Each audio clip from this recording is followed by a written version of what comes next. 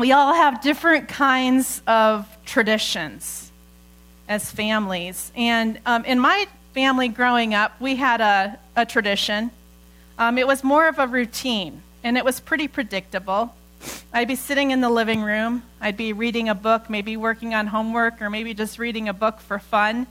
And just like clockwork, I could hear my mom from the kitchen say, Laura, would you please set the table? And I knew, or sometimes, she was talking to my sister, but lots of times it was me. And, and I knew that was not an option. That was not something that I could just ignore. That was a command to be followed, right? And sometimes I followed that command or that request a little bit more quickly than others. Sometimes I didn't hear. I was engrossed in that book, and I didn't hear. And, she'd say it again, hey, Laura, would you please set the table? Well, setting the table involved going into the kitchen and taking down plates from the cupboard and setting them on the table. There were 4 of us in the family. Mom and Dad always got the big plates. My sister and I got the little plates. Mom and Dad, they got the long forks. My sister and I, we got the salad forks. I'd put the spoon and the fork on the right side of the spoon and the knife, good grief, on the right side of the plate, the fork on the left. Sometimes I would remember the napkin, but it didn't really matter because they were hanging right there on the wall. Everybody usually sat in the same place, at least Mom and Dad did. Mom sat, with her back to the dishwasher. Dad sat across from her. And then there was a seat on the other side of Mom that was kind of tucked back in the corner. And if you were sitting in that seat, you'd have your back against the cupboards, and on your left-hand side would be a window, and on the right-hand side would be Mom. And it was kind of cozy. It was kind of nice. And then there was a seat on the other side of the table that it wasn't so cozy, but it was easier to get into. And you'd sit beside Dad there, and the back door was right there. So I guess if you were in trouble, it was a fast escape. But, that never happened. But it was the same way every day, every night, night after night after night. Laura, Lisa, would you please set the table? And, always the same dishes, always the same. We'd sit down and eat, share a meal together. Every once in a while, though, company would drop in, and there would be more people, and we'd move into the dining room, and then it was, hey, would you please get out the white dishes? Or maybe it was, if it was a really special event, maybe it was, would you please get out the china? That had been my mom's parents, and, you spread the tablecloth and set it, and then it's not just, it's not just that Lisa and I got the little fork, we got 2 forks. We got a salad fork and a big fork, and, you might have a bread plate there, and you might have a goblet, and, you have to make sure that you're setting the plate just an inch from the table, and, yeah, I knew how to do it. I don't do that today.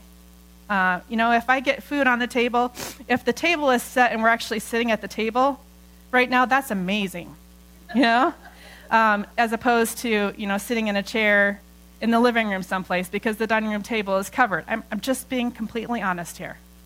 All right? And if I have, if we're having leftovers, if we're actually eating together and we're having leftovers as opposed to, and we don't go to fast food restaurants, but, if we're actually eating together and having leftovers or having sandwiches or something, that's a win, right? Just eating and eating together. That's a win. And, God invites us to eat. He invites us to belly up to the table and to eat. And he gives us food. And the food that he gives us is not just any food, but it's his word. And he invites us to eat, to belly up and to eat. And there are all different kinds of ways to eat. We don't have to have plates to eat,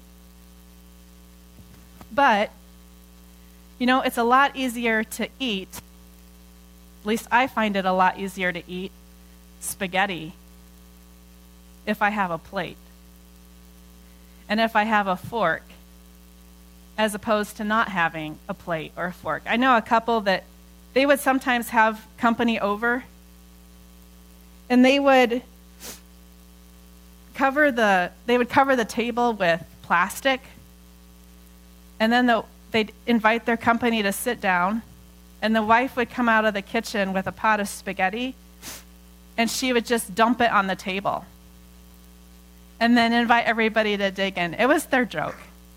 It was their joke to their company. But I mean, that's kind of difficult, isn't it? I don't really enjoy eating spaghetti with my fingers. And, if I don't have a glass set out, how do you drink milk? Well, out of the jug. Well, I mean, I don't really want to just be like, here. I want to be able to, pour a glass and here, would you like some milk? And here, it's a lot easier to share, right? Yeah. So today, we're in a little series here about how to belly up to the Bible, how to eat our Bibles. And maybe you've never been in the habit of reading your Bible, or maybe you've been in the habit of reading your Bible and you've gotten out of it, or maybe you read it every day. I don't know. But we're looking at we're talking about how to read our Bibles, how to belly up to the Bible and to eat the Word of God. And so we have a table, and we talked about the table last week, and I'm not going to talk about it today, but we got a table, and we've got some things to put on the table. We've got a plate, and we've got some things to eat our meal with. We've got a knife and a spoon and a fork. Got a glass for the milk. And this plate represents something called context. I don't know if you've heard the phrase before, but it goes like this. A text, or a piece of writing, a sentence, anything. A text without a context is a pretext for anything you want it to mean or anything you want it to say. Can you think of politicians that have said something, in one context, and then a reporter or maybe their person they're running against has grabbed that and taken it completely out of context and quoted them? Or maybe that's happened to you. Or maybe you've just caught a snippet of what someone was saying. You didn't hear the whole thing and you've gotten offended. Or you're like, ooh. And then later on you find out, oh, they were actually planning a surprise birthday party for me, or something like that. But a text without a context is a pretext for anything we want it to mean. A plate or context is important. And when we sit down and we read Scripture, one of the things that helps us in reading Scripture and understanding Scripture is to be aware of the context of Scripture. And there are two different types of contexts of Scripture that I want to talk about today. And that might sound kind of school-like, but it doesn't have to be. I mean, this is basic, everyday stuff that helps us. So the first type of context is what we might call the literary context, which basically means that we're aware of the neighborhood of the passage. We're aware of where the plate is sitting, of where the passage is sitting. So if you hear the phrase, 3 blind mice, what comes to mind? A nursery rhyme. It's a nursery rhyme, right? 3 blind mice, see how they run, see how they run. They all run after the farmer's wife, who cut off their tail with a carving knife. And then how does it go? I forgot it. Sight in your life as 3 blind mice. Yeah. But now if somebody from another culture, or somebody who wasn't familiar with that nursery rhyme, who'd never heard that nursery rhyme before, heard that, 3 blind mice, what might they think about? that think about it out of context because they've never heard it before. They don't know the context. And the literary context of a passage of Scripture is just that. It's like thinking about, okay, it's the passage. We have, a small verse or something, then it's looking at the chapter that it's in, maybe looking at the book that it's in, and then getting out larger to the context of thinking about the whole story of God, all of Scripture, and thinking about how God has worked with his people through all time and space. I mean, that's the context of the passage. Maybe you have that little pile of peas on your plate, There's a context to it, a literary context to it. It's important. Maybe some of you have heard of the book of Job. And Job loses everything, just like that. He's a man of wealth. He's got children, lots of children. He's married. He's got a wife. He doesn't lose his wife, but he loses all of his children. He loses all of his wealth. He's sitting there in a pile of ashes, destitute. He's got boils and sores on his body. He's scraping those sores with broken pieces of pottery. And his friends come and they sit with him. And they sit with him for like 3 days without saying anything. They just sit with him, just to be there to comfort him. I mean, how many of us would go and sit with a friend for 3 days just to be there? You would. I know you would. Just to sit there and comfort them. I mean, these are not bad friends. But after a while, they get a little frustrated with Job, and they start lecturing him, and they start telling him about where he's gone wrong and what God thinks about this or that. They start correcting him. And this goes on for a couple chapters in Job. And then at the very end of Job, do you know what happens? God shows up.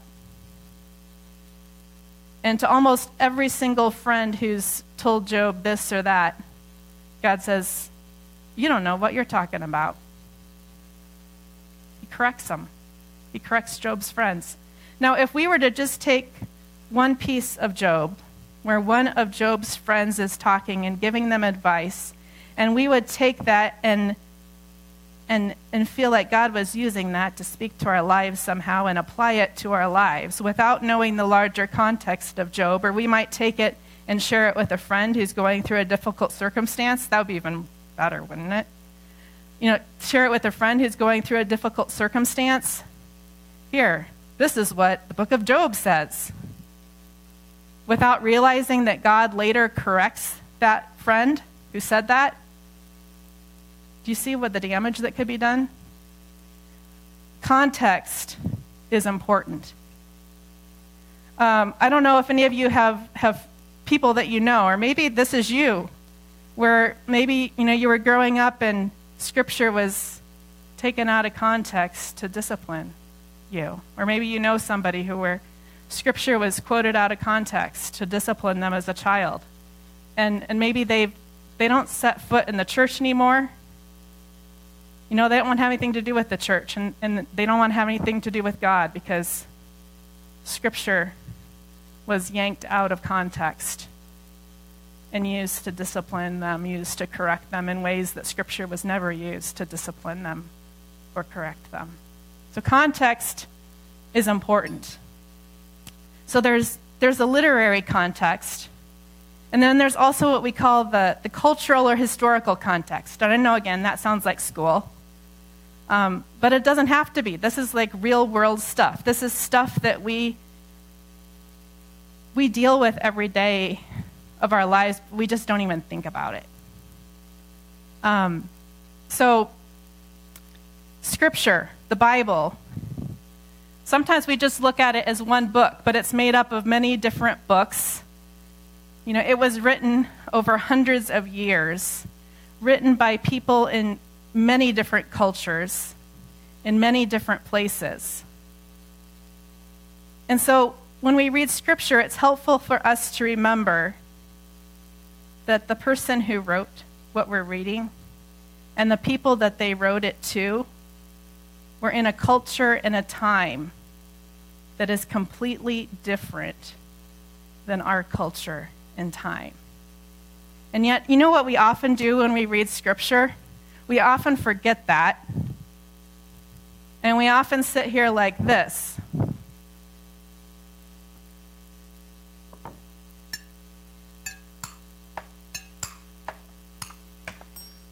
And it never gets in our mouths because we're so busy looking at ourselves when we read Scripture and reading Scripture as we understand it, as we would understand it in our culture, forgetting that it was written in a completely different time and a completely different culture.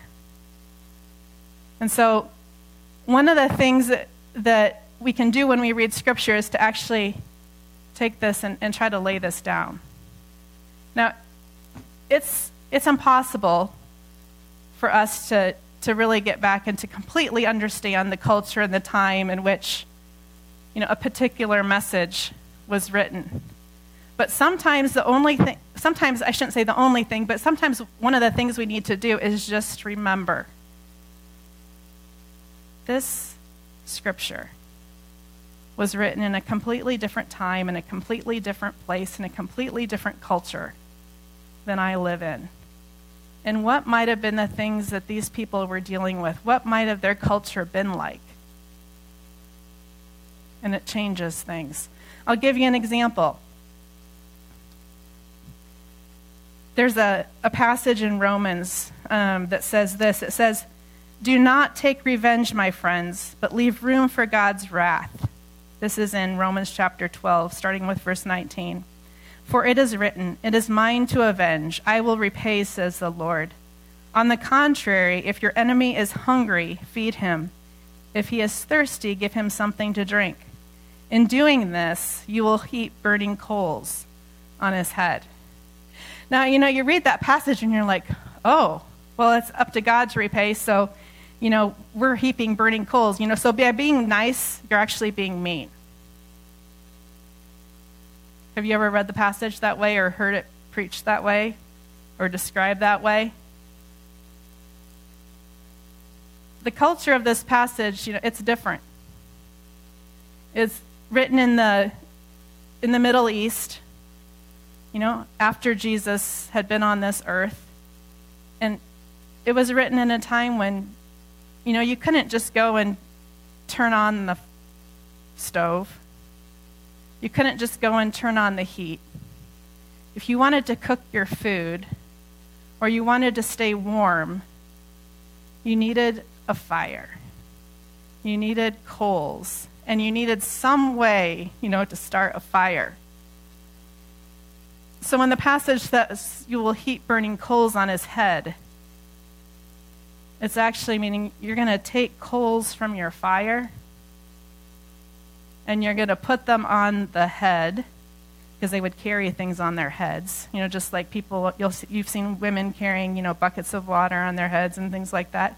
They carry fire sometimes on their heads. They had a way of, they wouldn't just put it right there. They had something that they'd hold it in, like a jar or something, and they could carry it. You're taking coals from your own fire and giving them to your neighbor, your enemy even, whose fire has gone out, so that they can take those coals back to their house or to their tent or wherever it is that they're living, and they can start their own fire, and they can cook their food, and they can stay warm. You're giving them life. It actually fits with the entire context, the entire literary context of the passage. I'm going to read it again. Listen to it.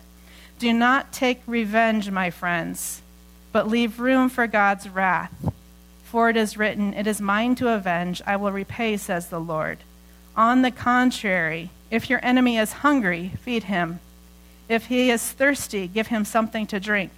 In doing this, you will heap burning coals on his head. Do not be overcome by evil, but overcome evil with good." Don't give your enemy what he or she deserves. Give them life. Give them the ability to sustain themselves. You see how context is important? A text without a context is a pretext for anything we want it to say, anything we want it to mean. So God invites us to his word. He invites us to belly up to his word. And how do we do that? We do it first by sometimes we just need to do it. I woke up this morning and I thought, you know what? It's time to get up. It's time to go downstairs. It's time to get out my phone. And it's time to read my Bible. Because I've got the Bible on my phone. Now, I don't always like doing that. There's something about actually having the Bible in your hand that I like. But there's also something handy about this, too. And you know what? If you have a phone, you know, there are different apps that you can get for free. There's the Bible app. And if you have a hard time seeing even, you know, I've got the Bible app on my phone here. I downloaded it for free. It's the YouVersion. And you know, something that's kind of cool is I can go here and I can go to Genesis, and I can go to Genesis chapter 1. And there's a little play button down here at the bottom. Genesis chapter 1. In the beginning, God created the heavens and the earth was formless and empty. I can listen to Scripture. And you know, sometimes if I'm working in the kitchen or I'm driving, I like to do just that. You know? Listen to it. You know, I've known people that, you know, they can't see anymore. But they can go and they can push that button and they can listen to Scripture. That's one good thing about that contraption. Or maybe it's, you know, just taking your Bible and just sitting down. Just creating a quiet place just to sit and read. You know, sometimes we just need to do it. We just need to eat. And then as we eat, just being aware, you know what?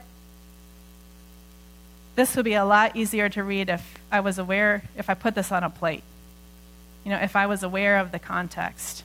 If I was aware of what's around it. So if I'm reading a verse, to back out and maybe read the verses around it. Or maybe, you know, take a little bit of extra time and sit down and read a whole book of Scripture, all in one sitting. You know what? You can take the book of Job, and you can read it, you know, in 2-3 hours, or a day, or break it up, however you want to do it. But be aware of the literary context, of the passages around it, of the book that it's in, and then of, you know, the whole story of God, of all of Scripture as you read that passage. And then just remember, you know, so often when we read, we just need to remember, you know what, I think I might be holding a mirror up. Can I just acknowledge the fact that I have a mirror in my hand and put it down as best I can? I'm not going to be able to get rid of it entirely because I can't get rid of myself entirely. God doesn't want me to. But put it down and just be aware that I have that. And just remember that, you know, this passage that I'm reading was written by people in a completely different time and place than mine, and what I might initially think something means might not be what it actually means. And then just pray and ask God to help us understand. If we get more and more into it, and as we read Scripture more and more, you know, we start picking up things and we start understanding things about those different cultures. You know, and there are other studies and other things you can do, but sometimes it's just that simple knowledge. You know what? I'm holding a mirror, and this particular writing was written to somebody in a completely different culture and place than my own. Sometimes that's just all it takes, is just us being humble and just thinking, okay, you know what? I just need to, stop and just remember the context, what's around it, and that it was written to people in a completely different time in a completely different place. And we just open ourselves up to God and ask God to teach us what things mean. Ask God to feed us. Ask the Holy Spirit to teach us. Let's pray.